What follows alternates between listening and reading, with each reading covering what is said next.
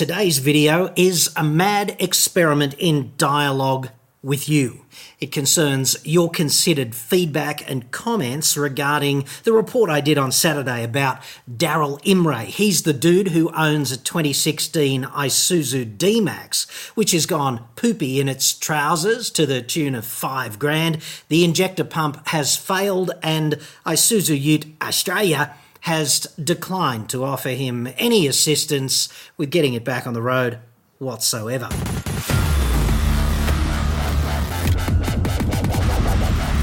I'm John Cadogan from AutoExpert.com.au and I get new cars cheap. Whew. Australia only, obviously. Website. Card. Now, there's a couple of things I wanted to mention about that report, okay? I've only got Daryl's side of the story, but I certainly do have the email from Isuzu to Dazza saying, no can do, dude, on the assistance front. And we'll get into that at some length in just a second. I want to refer to my notes here because this is a pretty important sort of topic for car makers and car owners alike, and it concerns the real culture operationally in play here in Australia. And there's a couple of things I didn't mention by way of advice to Dazza that I'd like to clear up now. Part number one is if they stand their ground and you're unwilling to go to court over this, definitely investigate the possibility of having it repaired independently, because I think you'd be able to turn a $5,000 repair into, I don't know, $2,500 pretty easily. Like, dealership repairs are extremely expensive. And the other thing I'd say is if you want to change the culture, what you've got to do is engage with the machine, no matter how unpalatable that seems at the outset. And by engage, I mean engage with the ACCC. There's an email address that I've got here, which is a simple, all-catching media@accc.gov.au. So if you've been reamed by a car company and you think it is manifestly unfair, and you're not just bullshitting, like you didn't damage the car or you don't have buyer's remorse, if this is a legitimate complaint and you are a victim and you are not getting assisted,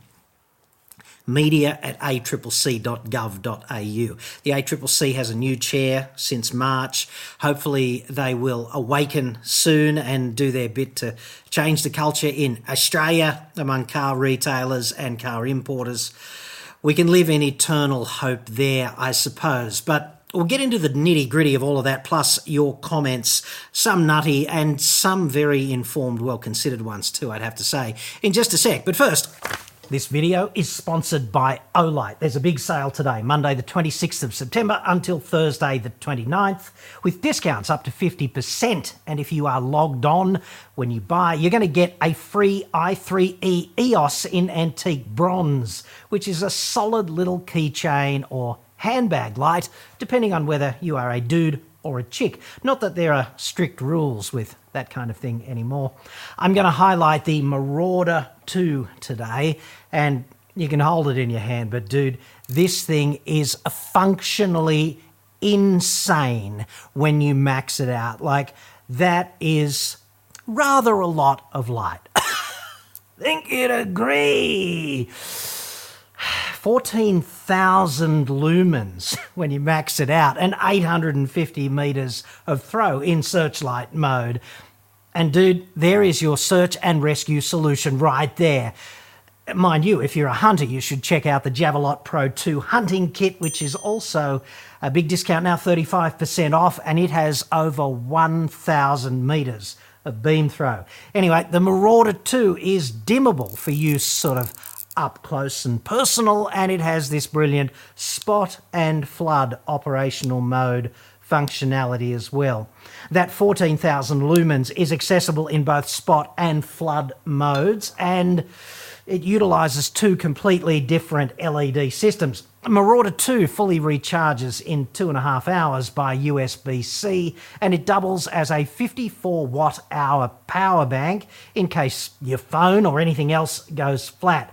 It fits in one hand, although it is quite hefty, and it's going to wait patiently in your centre console for you to have that inevitable flat tyre in the middle of the night in the boonies.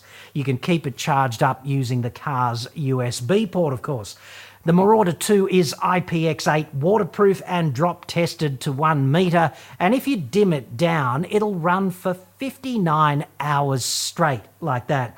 This thing is versatile and a dead set beast, and it's $138 off at the moment. Link in the description, plus a code for 12% off outside of the sale. And remember, I don't accept sponsorships from brands whose products I don't use or recommend. I carry an Olight Warrior 2 every day. That would be this one. And I have to say, it has been flat out awesome. And now this from you, if you happen to be a dude whose name, in inverted commas, is heavy metal. You said that absolutely nothing an owner can do could impact the durability of the fuel pump. What about if it was misfueled, perhaps more than once? That is, being a diesel engine and the owner has put petrol in the car at times. It happens quite often. Surely that will impact the life of the diesel pump. Not saying this is what happened in this particular case, but it is definitely possible. So I do see a possibility that an owner can shorten the life of a fuel pump on a direct injection diesel engine.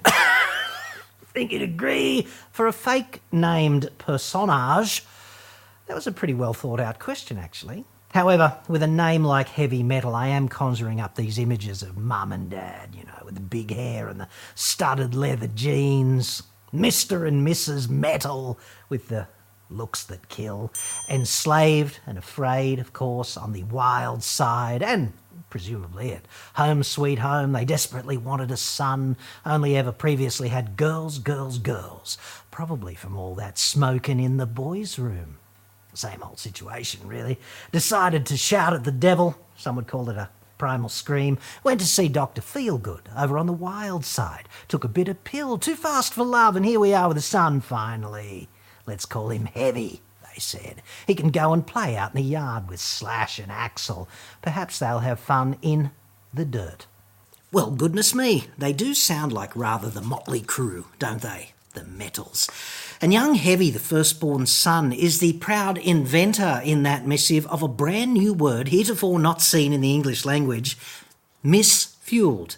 MISS-fueled. Possibly by virtue of having all of those elder sisters, the girls, putting, ideas in his head about this and that. That could be a whole new genre of Australian servo now that I think about it. Misfuel. The bikini servo, that could make a comeback in years that follow, possibly 2025, 2026, before they stop, selling liquid fuels. I'd shop there, and you would too, Sorry, honey, haven't been home for a couple of days, had an incident at Misfuel. Nasty business. Anywho, to Heavy, I'd say, let's talk about the burden of proof, dude, because the burden of proof is a thing, and anything could have happened to this car. It could have been misfueled. Somebody could have emptied, I don't know, a kilo of friggin' sugar down the tube, and that could be in suspension, causing dogs and cats living together in the fuel system. But there's no evidence for that. And in fact, I'd suggest that the burden of proof here rests with the dealership and Isuzu Ute Australia if they want to deny a consumer law remedy. And instead, what's happening here is they're basically saying, we are unable to help you because your vehicle is out of warranty. They're not saying because you abused it, because you misfueled it, because you didn't get it serviced on time, because he did get it serviced on time, and all of those things. I mean, this is a vehicle where the fuel pump has apparently, according to the dealer, just shat itself at 6 years of age and 120,000 kilometres. And if you are going to leverage your business, Isuzu's business, off concepts like reliability and advanced engineering and durability and can take anything that Australia can throw at it kind of thing, then you do have to stump up when your vehicle fails unreasonably prematurely. So there's that. And I'd suggest that nothing whatsoever in Isuzu's response indicates that there's been any suggestion of misfueling or contamination or abuse or abnormal operation, and this whole refusal to assist is basically steeped in one concept only, and that is because the vehicle is out of warranty, and that is absolutely not acceptable. And the other thing I'd suggest is that when we look at the anatomy of a misfueling failure, all right, here's what happens. You've got a diesel. It's nearly empty. You pull over to get it refueled. You tip petrol into it by mistake. And only two things happen, right? Thing number one is that you realise that you've done this. It's like, oh, Jesus, what have I done? And you ring some dude who fixes that problem before you start the engine.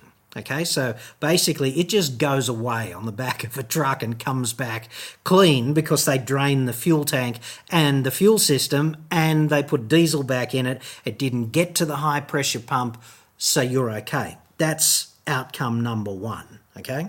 Outcome number two here is that you don't realise that you fucked up in this epic way, and you hit the starter and the engine fires and it runs okay just for a little while, and then there's kind of deafening silence because the high pressure pump, which maintains the injector rail at that extreme pressure of whatever it is, 2,000 atmospheres or something, that's a really precise little device, okay? And it's got very hard, very precisely machined surfaces to deliver that pressure repeatably. And without the lubricity of diesel fuel flowing through it, because petrol is nowhere near as good a lubricant as diesel, those hardened faces, the shit just spalls out of them, and that creates this micro swarf that just goes like a stroke through your vascular system. Only in this case, it goes down to the little tiny holes in the piezoelectric injectors and clogs the shit out of them, and that is a flat-out disaster. And there's evidence for that everywhere. And it's not the evidence that Daryl came up with, which was an intermittent warning light and limp mode. This is just the abject catastrophic failure to run, okay? And then they pull it all apart and there's absolute evidence that you've done it. Like the fuel system is full of petrol, the high pressure pump is in pieces, the injectors are all clogged. There's your friggin' evidence. There doesn't appear to be this evidence in this case.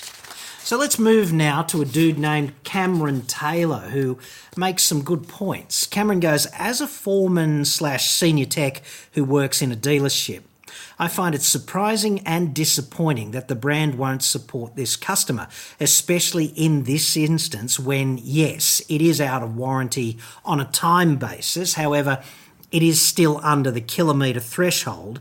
I would state with utmost certainty that the brands I work for would goodwill that warranty provided no abuse was present, i.e., perfect service history, as in this case, and no sign of farm-sourced fuel. He means obviously contaminated fuel.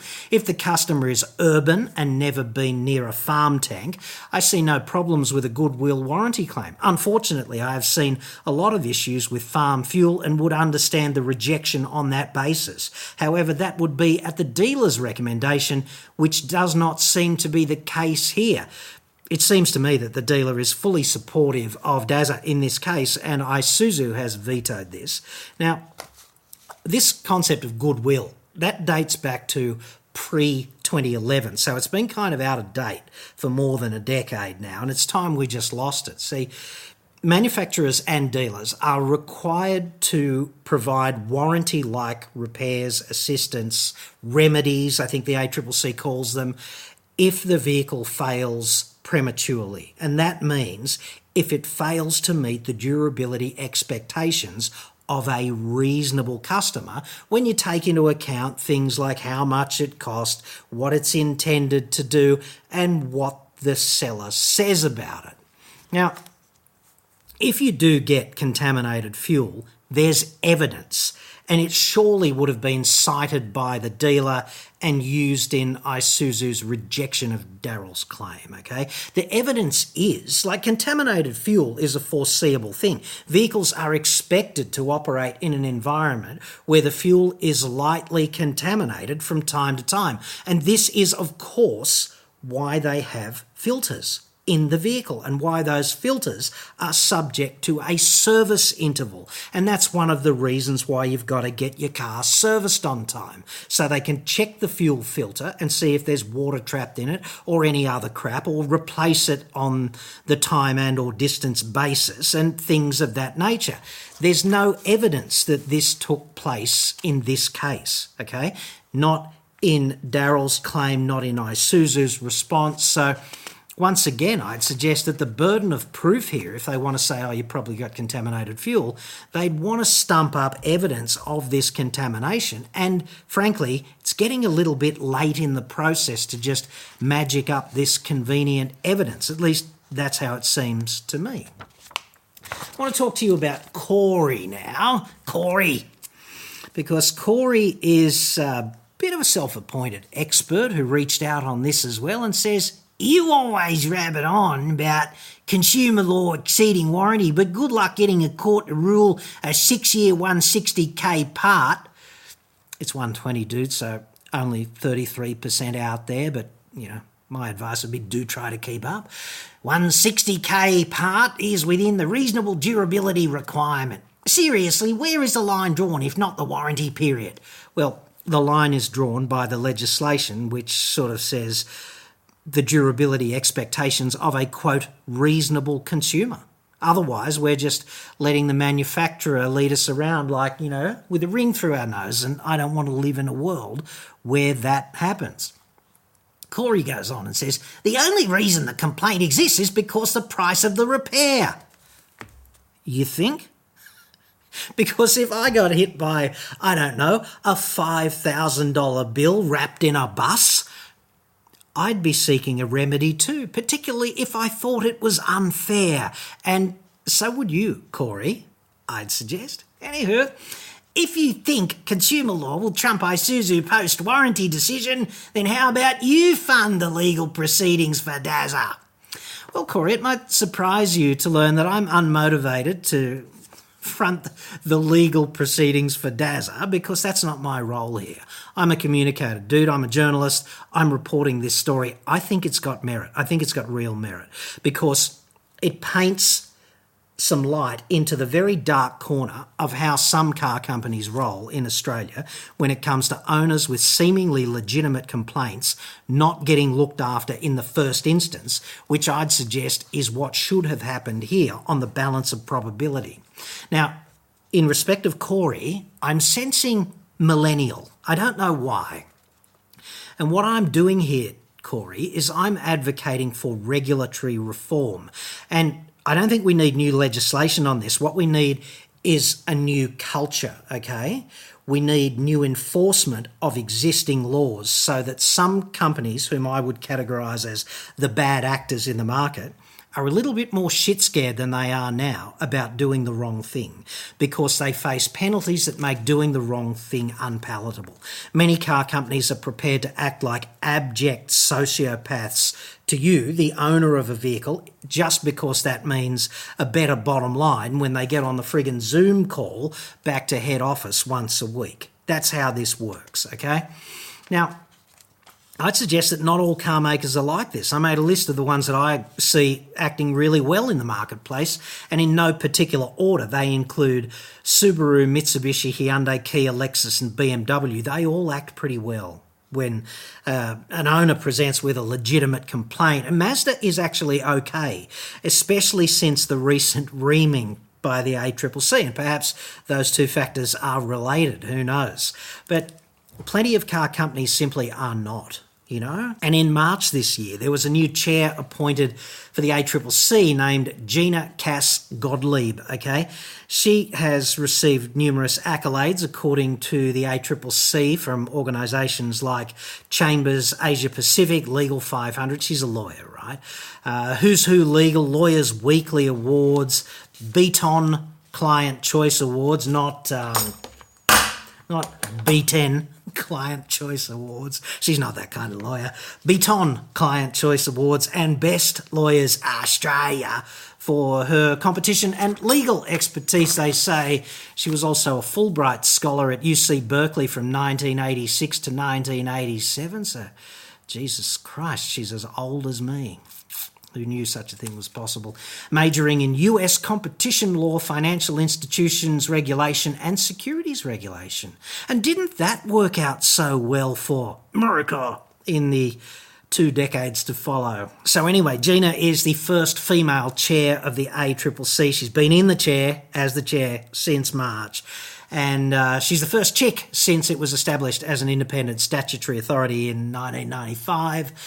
And I do hope she brings the 3-phase cattle prod into the office every day, because it would be nice if the organisation just got a little bit more sense of urgency and immediacy about it, woke up a bit more often and stood up for the little guy and the little chick, right? Because as a group, I know they don't act for individuals, but as a collective, it's individuals like you and me who need to be stood up for because of the fundamental asymmetry of doing battle with a car company. More power, more resources, more money. If they want to take you on over your consumer law claim, they can just fuck you over by virtue of the imbalance of this power. It's David versus Goliath, and David only won once. On the balance of probability, he didn't come back for 2 out of 3 because he knew how the fight would go. And this is kind of that. So car companies and all other retailers of all other things need to be aware or scared or whatever the right term is.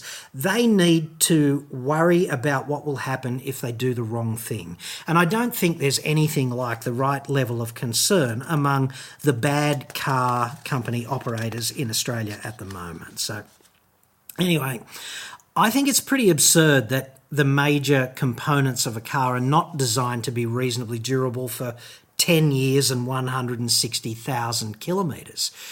It is not reasonable for major things to fail below that sort of time and distance period, subject to you not abusing or neglecting the vehicle. It's just not. Now, I look at Isuzu, which is now offered with a 6-year warranty for 150,000 Ks, for example. Daz's vehicle is only 6 years old, so there's that. Let's look at what Isuzu says about itself. Isuzu says they're, quote, designed to handle the harshest of Australian conditions.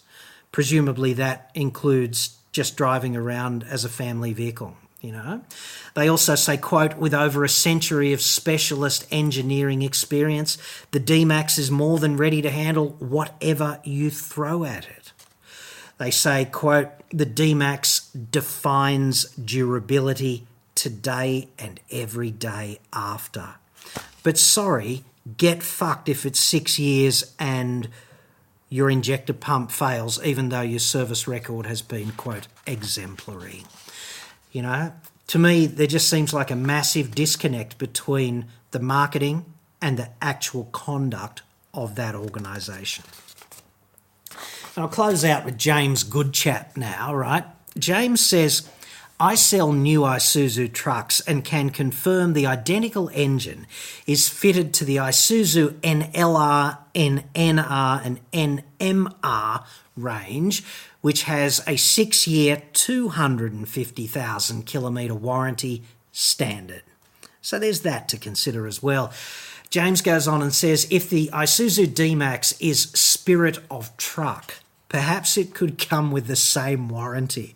That's a pretty good point. It seems many manufacturers pull a fault code and instead of bench testing the part in question, they replace the whole thing at an inflated cost to the customer. I'd agree with that too, because if there is just a fault code being generated, then it would pay to do some investigation before just going, that'll be $5,000. We'll replace that part. Like, what actually is the problem with that part? Because if the part is functional and something about its control architecture is misbehaving, then perhaps the fix is actually much cheaper than the $5,000. But hardly any dealerships roll this way because it's a conflict of interest. Why do a cheap fix when you can replace an expensive part at the customer's cost. And I'm not saying this is going on in this particular case, but this is also endemic in the industry, right? Like, here's what happens. If a dealership says to you, oh, that's the injector pump, that's going to cost $4,000 for the part and $1,000 to fit, which is ballpark the quote that Dazzle was hit with. The dealership gets to charge its markup on the part. Okay, so it's making a tidy wedge, just middlemaning the part to the customer, and then it's charging the premium rate for the labour. So if you're getting stonewalled on this massive bill by any dealer, then you've got to ask yourself, is it really necessary to replace that part? And if you can get it as a consumer law job or a warranty job, then the dealer doesn't make his wedge out of the part. And he doesn't get the same money for the labour either, because there's a discount rate for the labour when the dealer does work on behalf of the importer or the manufacturer over here.